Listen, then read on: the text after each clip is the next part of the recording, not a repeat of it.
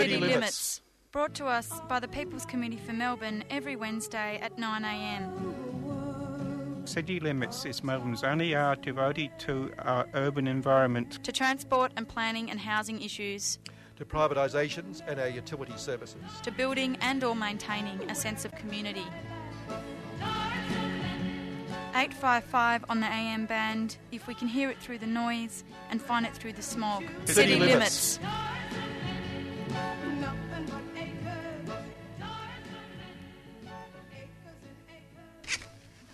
Okay, we found it through the smog, John, and we're here. It's City Limits, but in the smog of the seasonal cold, etc., cold and flu. Unfortunately, Meg's come down with that, so she's definitely in there. And it's pretty horrible, apparently, the real well, Andy had it. Andy told me in the kitchen earlier it was pretty ordinary. Yeah, I suffered. Cruel. Yes, goodbye, cruel world. Anyway, that's what's going through all the young ones. Hopefully Meg will be back next week. I did tell her these things linger on just to encourage her a bit, but great. Anyway, she'll hopefully be here. Well, I'm sure she will, and we'll look forward to seeing her next week. It's interesting, isn't it? Because the younger people we've now got on this program, like Mark, in order to get out of being on City Limits, took off for England. Yeah, Meg's come down with a cold, and next month she's taken off for the United States anyway. So, but you inspire your young proteges to travel. Obviously, we'll have them all gathered together again by the end of the year. Well, you heard my view that they should be brought in as foreign correspondents. Why we're ringing them in London? Well, we should be. That's right. And giving us an update, etc., etc. That's right. Yes. So we'll do anyway. City Limits, and with John McPherson's voice, everyone knows that it's obviously Transport Day, first Wednesday of the month. Yeah. Andy Britt pressing buttons. I'm Kevin Healy, and the voice you don't hear, the silence is Meg Kimber. I'm sure she's listening in through her pain and grief. Yes. well, if she wants further pain and grief, she's listening in. Here's I just poured tea without announcing it, but I hope people heard that. I just poured it. 2 cups of tea, folks. Nothing. 2 cups of tea. Worse. 2 cups of tea. Yeah. Okay, John, I thought I'd open with our usual burst of the Herald Sun. Cause it's yes, that's right. It's always so. What's the word?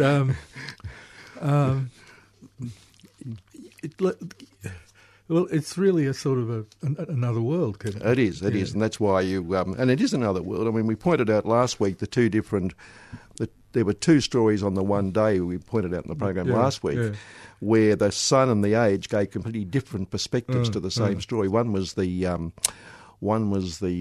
drug one in Richmond. The injecting room, where the Age story was very sympathetic to people who've got a problem. The Herald Sun was all about riots and terrible things and awful things. And I can't think what the other one was now, but it was a similar situation where they gave a completely different... I think it might have been refugees, wasn't it? Yes, it was, because it was the one the Age had the front page story, the little boy who might be thrown out of Australia and all that sort of stuff. Right. The Herald Sun story was just running straight Dutton's line on the whole thing. These people are terrible and nudging us. Well, it's not really journalism, isn't it? When you just produce the minister's press release and go, isn't it awful? And a headline to go with it, and mention jihad and terror in the story somewhere when you're away. Well, this week they've obviously got a leak in cabinet, I suspect. Right, John. Right. Because Monday morning on which cabinet are we talking about? The federal cabinet. Federal cabinet. Yes, I'm sure that leaks like a sieve. Yes, that's right. Because there's a story on Monday morning in the Herald Sun saying Malcolm Turnbull gave Tony Abbott an expletive-ridden and scathing assessment of his prime ministership in a rant aboard a government plane after they and several ministers attended a celebrity-studded Sydney party. They'd actually been to the 50th birthday party of The Australian. Right. This was just before Abbott Turnbull tossed him out. Right. But it was a vitriolic spray within earshot of other ministers that was so venomous that several sources claim it even included the C-bomb. The heavyweights unfolded on board a plush wood-panelled VIP plane heading to Canberra after the Australians' 50th party. So they all go to that. There was Abbott, Turnbull, Bishop, Hockey at the time, Brandis on this late-night VIP flight. Right. It's understood Turnbull was understood to have already had a few drinks at the party, but Abbott, who gave a speech, limited his alcohol intake. Well, we've since found out he flakes out anyway. Yes. He mightn't have heard the rant. I don't know if I quite accept that interpretation. He mightn't have heard the rant. He might have been asleep. Anyway. Or giving as good as he got back, I suspect. Anyway, Turnbull expressed sharp words to Brandis over policy and then let loose on Abbott. And it goes on. He accused him of being a disloyal C and an effing C. And, But then sources close to Mr. Turnbull recalled a heated discussion over policy, but said Turnbull does not use that sort of language. and we would think he wouldn't, would he? I mean, he's that sort of person. Now, the same morning... Further in the book, a story appeared saying Federal Attorney General George Brandis argued against world-first laws banning pedophiles travelling overseas for child sex holidays. Oh. The discussion came during robust cabinet meetings that left colleagues questioning his political judgment. And his argument was that the courts had dealt with them, and therefore he was doing a purely legal thing, that courts having dealt with them, they shouldn't have further punishment, etc., etc. But again, they seem to be two leaks coming out of the don't they? Inner circles of the... So right, well, which is Brandis? Is he moderate or far right? Well, I would consider him to be as far right as you can go, but when they describe the Liberal Party, he's always called one of the moderates or lefties. Yes, well, that was my confusion too. He sounds pretty rabid to me. It certainly does create massive confusion, doesn't it? Now, this week, the Herald Sun has also come up with a couple of, really important front pages. Monday... I didn't bring the front page with me, but all over the front page, Melbourne's going to lose the Logies. We haven't lost them; we've given them away. We've given them away, and they're so upset about it. Bert Newton said, and I always think Bert's point of view on politics, ought to be respected. He's one of the great minds. He has been around a long time. And Bert said losing the Logies was worse than losing the Melbourne Cup on the grand final, or the same as. Really? Yeah. Now, Really? Yeah, apparently. So that's how important they are. Well, right. Okay. Now, given the fact that they're run at the Crook Casino, the Crown Casino, by Channel 9, I think, runs them every year, and there's someone else involved, some other big, entertainment behemoth. Yeah. Why should the government give them any money at all? That's my question. Well, it sounds like a free kick for Crown. Yeah, that's you pay all this money, to them. To these private companies, and then they scream and yell when you don't give it to them. If it's so good for Melbourne, why don't they just pay for it? Pay for it. Yeah. Usual. It's the usual question. It's the good old, same as the Grand Prix. I'm sure the Logies are better value than the Grand Prix. Well, touch and go, I would have thought. I'm just topping up. There we are, a bit of topping up, because I bought in coffee cups this morning for tea. We're going to have to drink a few of those. Yeah, we're going to have to fill them up. Not like the usual. And then yesterday, of course, they hit an all-time high. Yeah. Here we go again, HEIR, and a full front page devoted to the fact that Royal Incubator is producing a third child. Oh, okay. Yes. And the Duke and Duchess, etc., better known to the world as Kate and Wills, we love them, don't we? Last night announced they were expecting, this is the line I love, a third bundle of royal joy. Kensington Palace said the Queen was delighted. Then reports, pictures, page 6, 7. I didn't bring them in for you, John. I can get them next and bring them round if you want to see them. No. Copy might still be out there in the kitchen. I think I won't be able to avoid them, Kevin. I'm sure at some stage I'll trip over them. Now, also next to that, the other big front page news, Dusty tunes up, Brownlow favourite prime for Geelong, Stevie J Dilemma will catch flag hero, etc. Postage prices go up. And a little bit at the bottom about Kim Jong-un. But I would have thought every other paper yesterday was... What about postage prices go? Isn't that important? Oh, yeah, but that's there. That's on feed 1 as well. Right. But then that's referring to inside, and so is the other story. But then I would have given the other papers yesterday, instead of this absolutely world-shattering, the most critical story in the world, that the Royal Incubator is having a third child, another dole-bludger for the British people to pay for. Drivel, Kevin, drivel. A further impost on the British taxpayer. Yeah. Every other paper had this insignificant event which could end up in World War III on the front page. That just pales, doesn't it? Well, clearly the Herald Sun wants us to go down laughing or something. Go down. That's right. Leave and laughing when you go. And if it They hurts, certainly don't want a concerned public. no, leave them laughing when you go. And if Yep. it hurts, don't let it show. That's it. Don't give yourself away. That's it. None of this on the beach nonsense. None of this stiff upper lip 1950, 60 stuff. Gregory Peck died years ago, and Ava Gardner, well, she couldn't stand Melbourne anyway. That's right. Great place to film the end of the world, she said. Yeah. So, Anyway. so now we're going to avoid all that. We're going to go down laughing. We'll Yeah. blow up laughing. Exactly. Speaking of which, but good news on the other front for Guy. Well, not his name's not Guy. His name's Matthew Guy. Oh yes, it's the opposition leader. Yes. Which, and this event has been good for him because people now know who he is. This lobster with a mobster dinner thing. Oh yeah. He referred to IPAC, the Independent Broad-Based Yes. Anti-Corruption Commission. Now, Yes. IPAC then came out and said, having referred it to it, that it did not have Yes. jurisdiction in the matter. right, that's So right. it couldn't hear it. It couldn't, just couldn't do Yes, anything about it. yes, yes. Upon which Guy said, "This proves I'm innocent. This proves I'm not guilty." Now, Carefully I'm not, crafted. Yes, I'm not sure that referring yourself to someone who can't hear the case and then saying that proves I'm not guilty. Absolutely, absolutely, and 100% proves you're not guilty, John. The Scots have a thing. You know how you're guilty or you're innocent. They have another thing called not proven, which they So if you you don't necessarily come out of it innocent, out of a case. No. You come out of it, well, Not it wasn't proven. proven. Yeah. And I'm afraid Mr. Guy suits that category. That's sort of guilty, not guilty, and maybe. Yeah, well, yeah, or not just simply. Yeah. yeah. So Guy was probably in there helping craft the IBAC, which has got very limited powers and very limited range of issues. Yeah. So he would have known full well that he wasn't. Well, we interviewed suitable. His case wasn't suitable.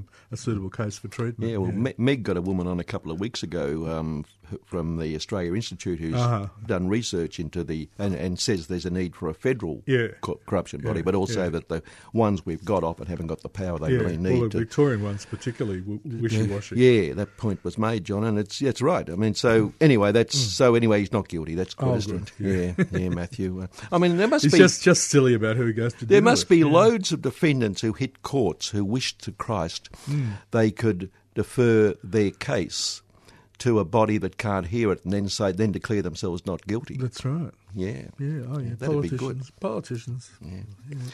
Does anyone remember Valerie Plame Wilson? Because I caught sight of the headline, I do. Yes. Ah, right. Well, let's make that question up, didn't it? You're supposed to say no, and I'm going to say, I'll tell you who she is. Tell us who she is, John. Well, she's this very glamorous, well-connected... Andy, do you know who she is? Washington I lady know, who, no. who Andy didn't see the cutting. Used to be a CIA operative. Yeah, that's right. And she was dumped in the doo-doos by George W. Yeah. But she's that person, yes. She was an she's popped up undercover again, CIA. She's written at least one book, I think. Well, she's popped up again, but she's going well. Oh, good. She's now involved in a group called Global Zero, a non-profit organisation working to end the nuclear threat. Right. And she's threatened she's trying to raise enough money to buy enough shares in Twitter to have Twitter ban Donald Trump. Which is interesting, isn't it? And she's got this. But I think that might reduce the throughput of Twitter by about 50%. Well, maybe, yeah. But the Let's Buy Twitter and ban Trump is her brainchild. Right. She has written stuff as well since she's written a book about the whole thing. But anyway, from emboldening white supremacists to promoting violence against journalists, his tweets damaged the country and put people in harm's way. But threatening actual nuclear war with North Korea takes it to a dangerous new level. She says Trump has escalated an already tense crisis and that his words could spark a military confrontation that could go nuclear. It's time to shut him down. Twitter had ignored calls to enforce the company's community standards and delete Trump's account. The good news is we can make that decision for them. She has to raise $1.2 billion Australian, but so far she's only raised a pittance $29,000 US. but she's hoping. Well, she needs a billionaire of her own, doesn't she, really? Yeah, that's right. My hope in setting up this page was to shine a spotlight on just how dangerous Trump's use of Twitter really is. I want to reach new audiences and show them they don't have to sit by while Trump uses this huge platform to undermine not just the moral fabric of this country, but our national security. This isn't about suppressing free speech online, it's about taking a stand against reckless bravado and threats of nuclear violence that could have horrific consequences in the real world. And any money raised, she said, from the shares would go to this global zero mob. But the White House scoffs, saying her ridiculous attempt to shut down his First Amendment right is the only clear violation and expression of hate and intolerance in this equation, wrote Sarah Huckabee Sanders. So there you are. Oh, dear. That's going on over there at the moment. Well, Trump, when he gets on the 3 a.m. tweets, because apparently the man doesn't sleep, nearly always completely contradict what he said during daylight hours when he's been under the charge of his minders. That's right, or what one of his secretaries has said about the same matter 5 minutes earlier or 5 minutes later. Yeah. You want to top up your tea there, John? Oh, okay, yeah. A bit more of a trickle, thank you. I'll just pour it from there. Lovely. I'll fill up on my own. Of course, Andy, silly question. Just on that very point that she's raising, by the way, now I'm not going to go into bat for Kim Jong-un, by the way. I think any country where only one family can run it for generation after generation has the odd problem going for it. Well, apparently these days they possibly have the world's worst labour camps and gulags. Who knows, yeah. I mean, a lot of it comes out of press that you can't absolutely trust, but nonetheless, who knows. But the point is that... getting enough to eat does seem to be a problem. Despite that, But I think if he's got any brains at all, he's not going to go into a nuclear war with the US. No. But I mean, you can understand why they feel threatened with all these war games going on, and the current war games between South Korea and the United States and Australia played a role in them this time as well, have just finished, and that just report here says it involved tens of thousands of US and South Korean troops. Now, if you've got tens of thousands playing war games to invade you on your border, you would feel a bit insecure, I would have thought. Yeah, but then they've been launching missiles at a great rate over the last few months too. But that's arising out of all that. I mean, it depends which comes first. That's the problem. But they react to years of those war games going on. I mean, so it's you can understand. I don't agree with it. I think they're a country that's got a significance deficit problem. They're not really actually sure if they exist unless they make a huge amount of noise. Oh, no doubt. I mean, there's heaps of problems, but I think you can't suggest that the US is absolutely in the right on this. No. And certainly if it goes to war with them, it's just going to be an absolute disaster. There are all the dynamics with China as well and with Russia as well. And of course South Korea as well. I mean, so it's incredibly complex. Yes. Now, of either of you, and I'm going to think about this myself, I'm plotting an application. I thought you were saying you were plotting a coup. No. Have you got your experienced policy campaigner, John? Well, you are, and a little bit. You're involved in things, Andy, with a passion for good governance. Oh, absolutely. A track record in leading policy change, a sound understanding of government's issues and corporate law, and a deep knowledge of government and regulatory processes. Now, that's what you need. That's all getting a bit out of hand. Yeah. This is the Australian Institute of Company Directors. They're chasing a head of policy. Right. They're committed to excellence in governance. We make a positive impact on society and the economy. The economy, through governance, education. That's right, they get them in their pocket. Director development and advocacy. Our membership of more than 40,000 includes directors and senior leaders from business, government and the not-for-profit sector. Jeez. It's the newly created role reporting to the General Manager Advocacy. You will lead a small specialist policy team in developing and driving the Institute of Company Directors policy agenda. Now, I thought you could apply for that and get the job, and I reckon it'd take them at least a month or two to realise that you're absolutely destroying the joint. Don't you reckon? I mean, you could have a great time. And after about a month or two, they'd say, these policies seem to be aimed at destroying capitalism. I don't. And you might, then you could claim, unfair dismissal. I think they'll go straight to the Institute of Public Affairs, that right-wing shonky lot, and get somebody from there. I think so they'd know exactly what they were getting. One of those. I mean, one of those slightly limp-wristed young men from the IPA. in my active journalism years, when I'd see ads for a Liberal Party treasurer advertising for a policy director or something, or public relations, I thought, gee, you could get that job. Take them a week or two to realise what you're up to before they got rid of you. Good plan, Kevin, I like it. Kevin, I don't know. I don't know if it'll work with you, my dear. Right, okay. It'll take a while to strip all the beard off. Just thought, yeah, it's Get true. you into the $2,000 suit. I don't know, Kevin. Yeah, you can save money on those things. You can put 2,000 in there quick. There's the odd ad you see for, Right. say, Henry Bucks, where on some of their special when they Right. have sales, Oh, you can really? get a 4,000 suit for 2,000. Now that's $2,000 in your kick straight away, isn't it? Yeah, it is, isn't it? Yeah. You're looking pretty sharp there. Yeah, that's right. Yeah. Now, a bloke in Texas, a University of Tampa, Kenneth Story, a sociology professor, Tampa's in Florida, Kevin. Florida. So, Tampa in Florida. Yeah, I said Tampa in Florida, but he was talking about Texas. That's Right, what point. He said that Hurricane Harvey was payback for Texas for voting Republican. Now, it's a pretty stupid thing to say. But the religious people say that sort of rubbish that's all right. the time. Oh, all the time. But what struck me, and they sacked him over that, but nonetheless, yeah. But it raises the point that in fact it is payback, and it's one of the few occasions where the people who produce all the pollution and the climate change, and it's not the innocent bloody workers, of course, they're working, but the companies and the big corporations. I mean, they. Kevin's staring at a photo of many oil refineries and many Well, large that's right. I mean, storage tanks. Houston and apparently Texas, on the banks of the Houston Ship Canal. Well, they're one of the centres of the world's They are, energy corporations, and so they're getting a bit of their own back in terms of those people. Although unfortunately, the innocent suffer much more in real terms. Well, they do in real terms because, of course, all the culprits have got insurance up to the. Well, yes, of course, and all that.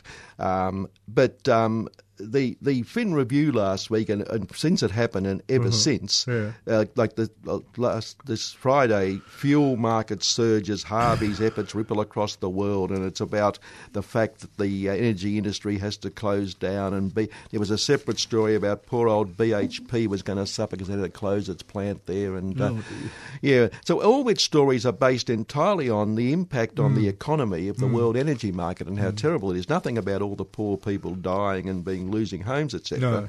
But then again, on the other side of that, the old Herald Sun again, its story, floods of fears, tragic tales as storm scripts linger, 4 photos of people being helped and escorted, etc. Flood water began to recede, etc., but dangers remain for the Gulf and that 31 people had died, etc. Now, that's the big story. Yeah. A small 3-par in brief on the same page, more than 1,000 people have died across India, Bangladesh and Nepal following the worst monsoon floods to hit South Asia in more than a decade. So 31 people in Texas and all that's up there is worth much more than 1,000 people across the subcontinent who obviously are... That's how it goes. And there's no impact there, of course. There's no economic impact, so the Fin Review didn't even mention that. No. At least the Herald Sun mentioned it, I suppose. But it does reflect, doesn't it, very sadly on... Well, it depends where you have your bad times, whether you get noticed or not, that's for sure. Yeah. And on the positive side, we'll go to transport in a minute. Oh, really? Yeah, okay. we will. If we must, Now, federal Labor, and just before I mentioned this, the Green Senator Lee Rhiannon, who's been in a bit of trouble with her own party, but she's written an article commenting on the fact that Scott Morrison and Matthias Cormann have been calling Bill Shorten a terrible lefty, etc. And she says, Treasurer Morrison, etc., look at Bill Shorten and see Jeremy Corbyn or Bernie Sanders, who are accused of being socialist revisionists, in parentheses, socialist and the new romantics of protectionism. If only. Bill Shorten is a milksop compared with Jeremy Corbyn. And on she goes and about painting... Oh, well, it's her stuff. And she gets stuck into him. But just to prove her point, I would have thought, federal Labor will not rule out backing a clean energy target that incorporates so-called clean coal. Yeah. Because it is mindful Malcolm Turnbull and Energy Minister Josh Frydenberg need to win over a hostile backbench to land a policy and guarantee energy certainty, now industry certainty. So that's also kowtowing to the right-wing backbench of the Liberal Party, surely. Or the media, coalition. the media that also is part of the same clack. Yeah. I mean, they say because industry won't build these things anyway, they're not going to happen. So it's safe to agree to that. But nonetheless, it seems to me to be there's another quite thing dangerous. that's similar to that. That's the Adani thing. I suspect, I haven't got no way of proving it, that the Queensland government at least doesn't really think the Adani thing is going to be built, but they daren't not appear to be fulsomely 120% in favour of it because of the way they'd be backed into a corner, by the right and the media if they didn't come out in furious agreement with it, and they know or hope that it'll still fall over. I think that's still. There's an irony a big there, possibility. isn't there? There's an irony there because the same government is being attacked for having far too high a renewable energy target by the federal government at the same time as they're backing a coal mine. That's right. There's no such thing as consistency in all that. Notice that, John. You picked that up, have you? Politician. The louder the politician yells, the more likely it is that he's trying to set out a case that isn't in any way based on anything consistent or sensible. Right. Well, you just avoid the question altogether. Yep. That's right. And if you look at the way Turnbull behaves in Parliament these days, it's a roar that's right. from beginning to end. If you start yelling back, you realise you've got nothing to say, really, have you? Okay, let's take a break. Come back and we'll talk some transport, John. Okay. Yeah. You're listening to 3CR Radio. Right. Okay. We're back. We're back and we're on transport now. John McPherson, of course, our monthly transport guru. Well, he's Look, I'm sure the word's guru. Not guru once a month, I'm sure John, it's a guru. It's a guru. Okay. Well, seeing you're it, you can be it. Yeah, that's right. And if you know it, you must be the guru who knows how to say it. So I seen John on the tram yesterday. I described him as our public transport expert. But I like guru. Right. It's good. Yes. I do use public transport. Yes, very good. I came on the train this morning. I went to and from the city yesterday by tram. I was on the newest trams, which are good in most ways, but I wish there were a few more seats. Yeah. There's a hell of a lot of tram and not that many seats. No, they're not. They're I came by train this morning and walked up from Parliament Station to here. So you walked all the way? Well, it's not very far. The train got in at 9:41, so I had time to walk up. So. Kevin, you're impressive.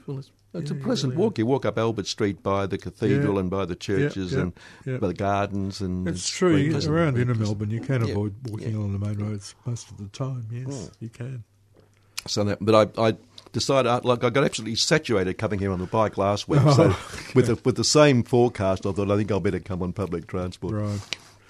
And there you are. Okay, what do you got there, Kevin? It's just a small thing at this stage, but they're suggesting a new pedestrian tunnel entry to Flinders Street Station from Elizabeth Street could be built to boost safety. This is something the Melbourne Council's after. It's one of the things in their sort of plans for the area because they're planning to do, as you know, they turn the tram around and make that a bit of a mall and do all sorts of things on that corner to brighten it up. Sure. So that's one of the possibilities of making it easier to get across to the station from there, which would be good. Well, it would be good. My view is though that all around that lower area of the city near the Flinders Street Station, there should be a lot more pedestrianised area. I fail to see really why Flinders Street needs to be a through street along there. I mean, obviously the trams will keep running, but I just don't get that it needs to be a through corridor for traffic. And ditto the traffic coming over the Princes Bridge. I think Princes Bridge should become pedestrianised with just the trams. Yeah, that'd win the hearts of a few motorists. It'd win the hearts of the Herald Sun too. Yeah, but we're pretty silly still. I mean, we've got more pedestrianised areas in the CBD than we used to have, but they come along very, very slowly. About once a decade, a little bit more is done. We've been promised that the lower end of Elizabeth Street would be pedestrianised now for probably 30 years. Yeah, that's right. And well, the government's recently bought a lot of those shops, the McDonald's and everything along down the Flinders Street end of Swanston Street because of the construction of the new Metro Rail thing, and some other buildings further up. So, I mean, there might be some potential in that to do a fair bit of work. At the moment, after hours, that area still opens up to traffic. Yeah, but there might be room in all that to make a pedestrian area around there. And you see, we talk about it in these sort of tentative terms all the time. But you look at what European cities do.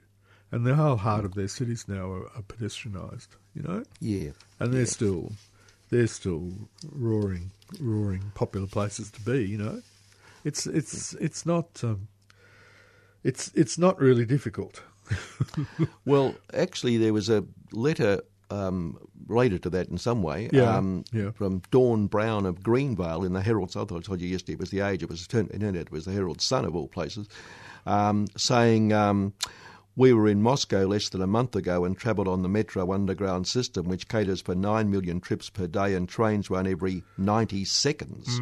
They do use a touch-on card system, but you can also buy tickets. The cost is 55 rubles per trip, while there we were working on 50 rubles to the dollar, so you're looking at 50 cents or something. Yep. The stations are beautifully decorated too with lighting and artworks. You don't even have to go that far for a better ticketing system. Adelaide uses a card system too, but you can buy a ticket on its tram, so...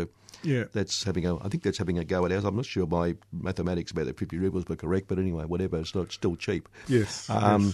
And so there you are. And that's something that we've talked many times about how other cities can show us how to run a public transport system. Well, I was trying to analyse what really irritates me about what we do in Melbourne, and it's we do everything a bit half baked. Nothing is, in my view, is ever done properly. It's never done to a high standard. It's just done good enough. We all know that Mikey is an absolute mess. And yet, from year to year, any improvements are, glacial, That letter was responding to an earlier letter which had attacked Mikey for being lousy. Yeah. And the same people, I think, had their contract renewed who have been running Mikey, And of course, they don't want the thing changed. Any changes will cost them time and effort and money. So the users are just told, naff off and put up with it. Whole things like the free zone in the city. That's nice having a little free zone in the city. It's very confusing. It's another thing that confuses tourists like crazy. When he is supposed to have a ticket, when can you get away without it? And on the other hand, why shouldn't people travelling trips that don't go into the city get a free trip, short free trip when they get on their tram, out in the suburbs? Why shouldn't everybody get the first kilometre of their trip free? Yeah, take that as rhetorical, John, obviously. Yeah, but, why the city? I mean, because it just happened. It was some brainwave of either a minister or an advisor, and an election was coming up. Oh, that's a good one. Yeah. It's mainly good. Its benefit is mainly for city workers to move around at lunchtime in particular and move around the town. That's about it, really. Yeah. There's no other real purpose. No. And it's also a benefit to people who drive their car to the edge of the city and then can get a free public transport ride into the city. Yeah. That's clever. Whereas all the people who travel to work all the way on public transport, they've already paid for their ticket. Nobody got a reduction in the cost of their all-day ticket because a little bit of it was going to be free. Can I make a serious admission on air, John? Oh, Kevin.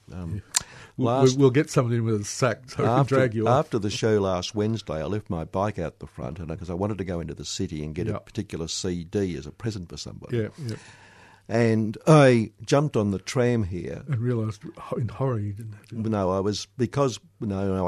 I did have a Mikey in my pocket, but I actually went in and out without touching on because I was only 2 stops outside the free zone, and I thought, why? And that's cheating, isn't it, John? I feel bad. You should feel bad, Yeah, Kevin. I feel terrible. I'm glad I didn't see Andy yesterday on the tram because I'm sure Andy didn't touch on it. I did actually. Well, My friend didn't. So but I reckon only about 40% of the people on the trams actually touch on. So again, there's nowhere at the other end of Smith Street to top up. Like until you walk up to the 7-Eleven that's right. halfway up the street. No, legally, you've got to You've walk halfway You've got to to walk the through. free. Yeah, that's right. Yeah. Yeah, well, that's again. You see, again, other cities have a everywhere. There are places you can top up. They don't just say, "Oh, 7-Elevens will do" because they're everywhere. Well, they're sort of everywhere, but they're sort of not everywhere. And I refuse to use them because they exploit workers. Well, there you go. Yeah. Can't win, can you? No. So again, it's that I rest my case. That's to just have 7-Elevens as your top up places is half baked. Then again, if you actually boycotted everyone who exploited workers, you wouldn't buy anything anywhere. But that's another question. Well, that's your problem, Kevin. Well, you'll leave you to sort that out with your God. But your point about the signing the contract again, John. Yeah. Recently, we talked last month about the meltdown that night on July 13 when everything just stopped totally. Yeah. And Metro was hit with a 1.2 million fine, which is the yes. maximum they can get every month anyway. Yeah. Despite that, for the month, they met all their bloody requirements. They delivered 98.2% of services and 89.8% on time. Despite all that. Excuse me, everybody. I think I just burped on air. Oh, did you? Yeah, well, that's probably the shock of this, what I'm saying. And in fact, there was a poster I noticed on North Melbourne Station as we passed through this morning, saying how wonderful they were and putting these figures out to the public, how good they were. Well, you see, maybe the very bad day got taken out of the figures once you... adjust. Well, because it's been so terribly bad, we take it out of the figures. and of course, on time is you can be 5 minutes late and be on time, can't you? I think under their it's system, well, or was it 6 or something? 6, I think it's 6. Yes. Whatever. But the bit I wanted to bring it to you, and I marked it. A spokesman for the Minister for Public Transport said the fault was completely unacceptable. Now, this is the interesting bit. The government has made it very clear that we are requiring a much higher performance standard in future agreements, and we have written those requirements into the tender documents. Now, we've been campaigning for the government to take the whole system back when they re-sign it. I think it's in December they re-sign the contract. That sounds like they've already decided it's going to go to a private company. Oh yeah, and presumably the same one. Nothing will change them except the volcanic. Something seismic will have to happen before anything will change, and they'll move away from privatisation because, as we know, it suits governments to have a private operator between them and the public. They still cop a lot of grief, but they don't cop as much grief. No, that's right. And they don't really care what it costs to run, whether it's more expensive or not. It just, for them, it suits. Well, the 1.2 million, they probably hand much more than that back to them for the month for of course, running the system. Absolutely, yeah. Oh, that's great. Yes, And talking about... I don't know, for some reason that reminded me of the Westgate Tunnel. Yeah, we're going to get to that. John, you want to go there now? I just wanted one other thing I just wanted to raise. Right. But before we go to that, that's next on the agenda. Don't panic. Good. A $1 billion package has been awarded to tram builder Bombardier and CPB contractors as part of the $11 billion Metro Rail Tunnel. Yeah. Andrews revealed the Rail Systems Alliance to offer new trains and high-capacity signalling, which, if current trials are successful, will be applied to the network. Up to 65 new trains will be built in Victoria under the program and will be put into service on the Sunbury to Cranbourne-Pakenham line. The current 131 million signalling trial will also be rolled into the new project. This is the next major piece of the puzzle, the Minister said, Jacinta Allen. High-tech signalling to run bigger trains more often through the Metro Rail Tunnel. Is the signalling bit just about Metro, or is it the whole system they're talking about? They, at least for the moment, they only seem to feel they need it on that corridor. And that'll mean they can run trains every 2 minutes all the time. They can run reliably, say, every 2 minutes things Yeah, like that. she says they'll run every 3 minutes, but whatever. Yeah, okay. Well, they actually don't need it if they're going to run trains every 3 minutes. They can do that with the presence signalling, but they seem to operate in this very cautious thing where nothing ever does work for them like it works for other people. You see what I mean? Yeah. Because it's never installed properly, or the project's never planned properly. I'm afraid as time goes past, I get less and less impressed by the skills of our public transport planners and operators. But yeah, there's an interesting thing there. They've adopted the Bombardier system for operating trains at very frequent intervals, what's called communications-based signalling systems, which allows them to run trains up even as close as 90 seconds like they do in Moscow. But the Bombardier's system was a complete flop in London some years ago. Oh, the bomb bit was the appropriate bombed, bit. Yes. Yeah. That there had to be a complete pull-out by Bombardier, and they had to bring in the Alstom Siemens people to put in a different system. Yeah. So we're going with the boys who had a big failure in London. Yeah. Fancy Melbourne going for something that hasn't worked somewhere else. That's interesting. Yeah. I would suspect that they're doing it because Bombardier makes the trains, and it is good to get the signalling and the trains talking to each other. But possibly Bombardier's given them a very good deal because they have to prove that their system's now working. Yeah. Well, let's get round to the tunnel. Yeah, the Western Distributor, as they call it, or whatever. Yeah. Westgate Tunnel. There's been heaps of criticism. Yep. You obviously want to say something about it. Well, I did. I wanted to say that it's really fascinating. The Labor, when they were in opposition and opposed to the East-West Tunnel, were furiously demanding that all the documents that showed the traffic predictions for the East-West Tunnel be brought out into the public domain. So we could see what the government was really planning for. And at that stage, the coalition government said, no, it's all cabinet in confidence. It can't possibly be brought out. But that didn't stop Labor fulminating about it all staying secret.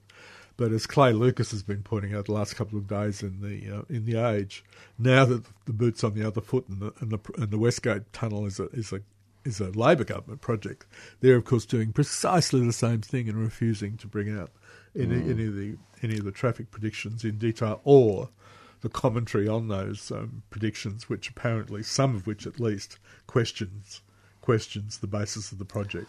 Basically, questions whether there's enough traffic to make the thing pay, and that of course is the big issue. Does the thing pay?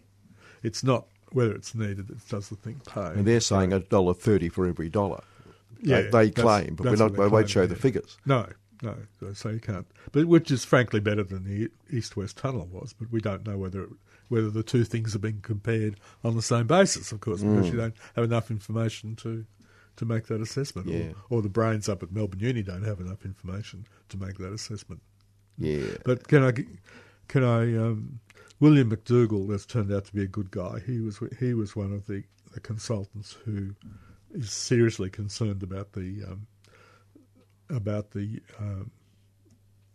figures that are supposed to underlie the Westgate Tunnel, and he tried to get to Tim Pallas, the treasurer, and has tried to question these things, but got brushed off and lost his consulting job with one of these government authorities.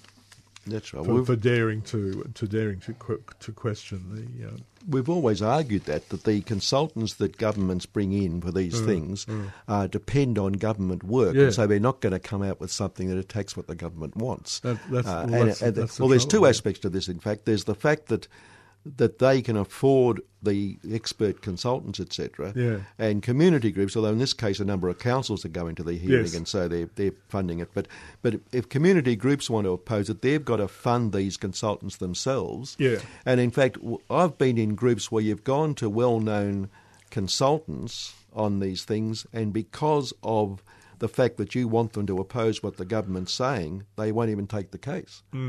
A couple of well-known consultants knocked us back a couple of times when we wanted them to give us a case. And I notice QC Stuart Morris is very deeply involved in all this. Yes, Stuart, who used to be a wonderful environmentalist in the Dandenongs when he was a law student. He was a law student. He's moved a long way across the spectrum since then. He certainly has. But in fact, it's interesting because they're relying on this mob Veitch Lister Consulting, which has given them all the facts that they won't now show out. Yes. But a number of other consultants have come out attacking them and saying, well, this just isn't so. That's right. And in fact, Veitch at the hearing said how wonderful it was, but then under cross-examination from the Melbourne City Council, Silk, he said he was forced to admit that an internationally respected traffic expert hired by the Andrews government to review his firm's traffic predictions for the road had refused to support those conclusions. He is the second transport expert hired by the government to dispute that the traffic modelling behind the proposed road project.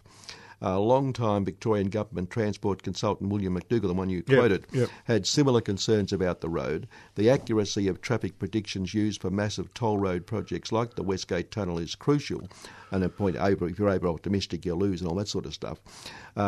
Government says the benefits will do this, but Veitch said he had an ongoing difference of opinion with New Zealand traffic expert John Allard over the validity of projections by Veitch Lister Consulting that overwhelmingly supported the road. Allard, who was declined to discuss his confidential findings with The Age, this is from The Age, was appointed by the government to provide an independent review of Veitch's Lister traffic modelling for the toll road. Veitch said that Allard was well regarded as a transport and traffic expert and agreed that Allard had disputed the projected traffic levels predicted by him, which the Andrews government has relied on to back the road. And it goes on. But so there's a lot of dispute. But the awful thing is when you hear the minister speaking or the government, as so often happens with these hearings that are supposed to say should it go ahead or not, they're just already assuming it's going to. Yes. Well, it's the same thing. Another big project is always a good thing, for Melbourne in so many ways. It's the same with the Metro rail tunnels, which I still think are questionable value when there was a lot more capacity to be got out of the present system. Go on. And of course, $11 billion later, we'll find out, I suppose, with the Metro rail tunnels. Yeah. And let's not forget on the road one, it's actually an idea coming from Transurban who want to make money out of it. Exactly. Yeah. So they'll toll it. Yeah. Plus, they'll get an extension, as we know, of their City Link contract. So they win all ways. They win all ways. They won't be able to do the buy it up on the cheap when it goes bankrupt thing, though, because they're going to be involved from day one. What they've done with quite a few other tunnels and toll roads is they've waited until and grab them later at knockdown prices. But there's a few in America where they've done that, and they've done it here. They've done it here too. Well, East Links was the case, and up in Brisbane. Brisbane. I knew Brisbane. Yeah. So that's an interesting game plan because you get things built and then you get them on the cheap, but you don't have to bear the capital cost because you've got a knockdown price later. Yes, and make a fortune. But this one is different. They're involved, and I don't think they'd be able to use that technique. So it better work from their point of view. It better work. But basically, it will work because what it's doing is providing another access route into the city for traffic coming in on the Westgate Freeway from Werribee, Geelong, all those areas. That traffic will be able to divert.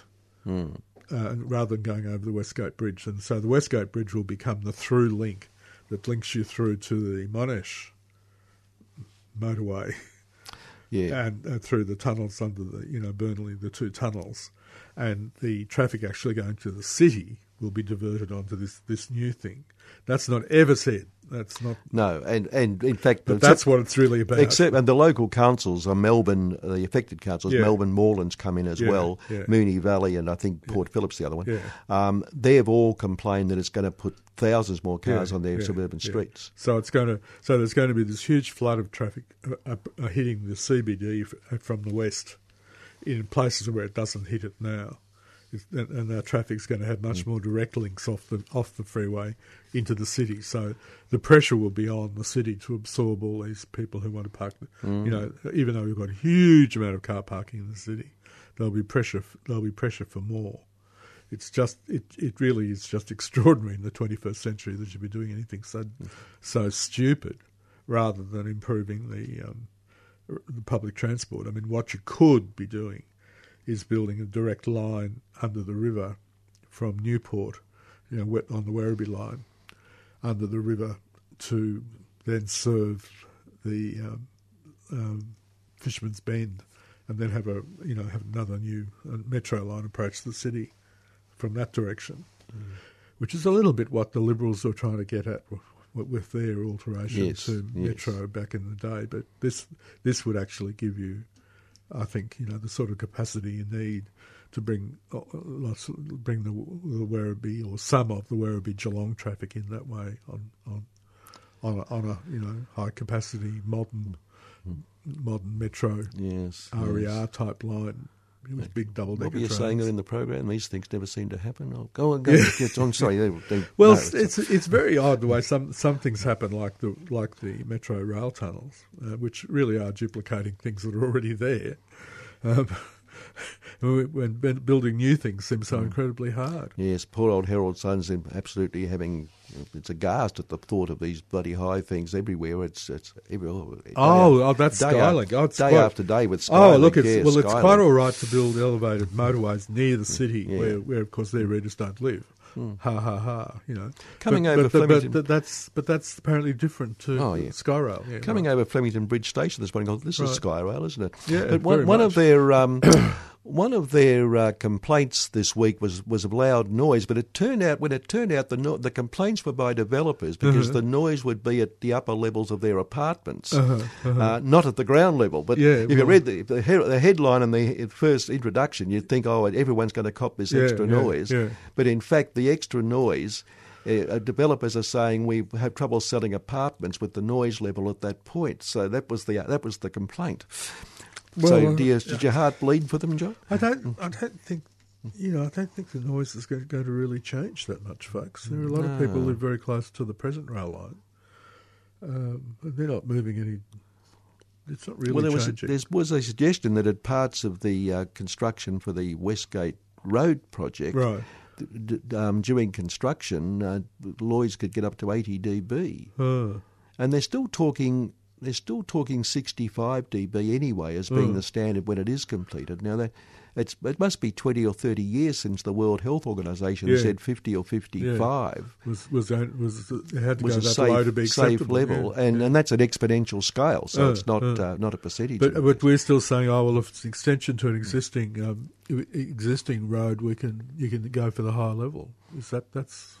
That's pretty much the argument, isn't it? Well, they're arguing that, yeah. They're still arguing. Well, I know, but they just, what I read was they just said, well, when it's completed, 65 will be the standard they're going to apply for people nearby to cop the noise, and that's very high level. It's very high, yeah. So we're tough in here in Melbourne. Yeah, that's right. Nothing's happened. Love our motorways. In the minute left, a bloke called Michael Masson, Michel, Michel or whatever, Masson, who's CEO of Infrastructure Victoria. But he's come out saying removing clearways on roads can help. He says we shouldn't be just building new things all the time. We should look at what we've got. Removing clearways can help congestion. A proposed rail link to Melbourne Airport should be analysed carefully, taking into consideration whether it's better, etc. Whether it's better to build an expensive express train or a cheaper train that connects to the broader metropolitan rail network, which is the one he prefers. Well, I'm with him then on that point. I'm not with him on clearways, though. A slower train that was part of the Melbourne Rail network would be more affordable for people who worked at the airport and would be more likely to be used by families and people moving around the city.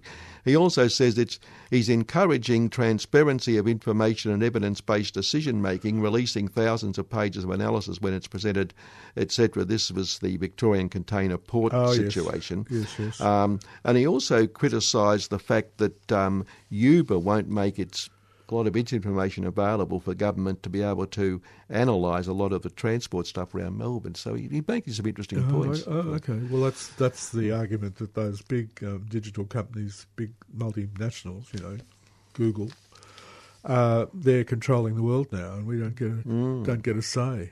Well, Uber certainly is. Yeah, and left a woman in a wheelchair last week, wouldn't even pick her up. Did you see that story? No. Yeah. Oh dear. She had a wheelchair that folds up and can easily be. She drives a small car herself, but so they refused to pick her up. Oh dear. Yeah, okay. We're getting the wind up from Andy. Frankly, I still get taxis when I get a taxi. I get an actual taxi. Right, a real taxi. Yeah. Good on you. And then you don't meet Andy in taxi. You meet him in the tram, don't you? That's right. I don't expect to see Andy. Andy's giving us all these signals from the other side. Why? I've got seconds to go. Yeah, that's right. Okay, that's it for the week. Next week is energy. I've got no idea what we're going to have, but there's so much happening. But John, look, thanks for coming. And I know because you've had a bit of surgery this week. I have, So good. Well, great sacrifice. Meg didn't make the sacrifice, but just as well we probably would have caught the cold. And so I think people who have those sort of colds should stay away from everybody. Stay away from me. Yeah, that's right. Andy did the right thing. Okay, thank Andy and say goodbye. Okay, thanks Andy, and see you later, world. Thank you.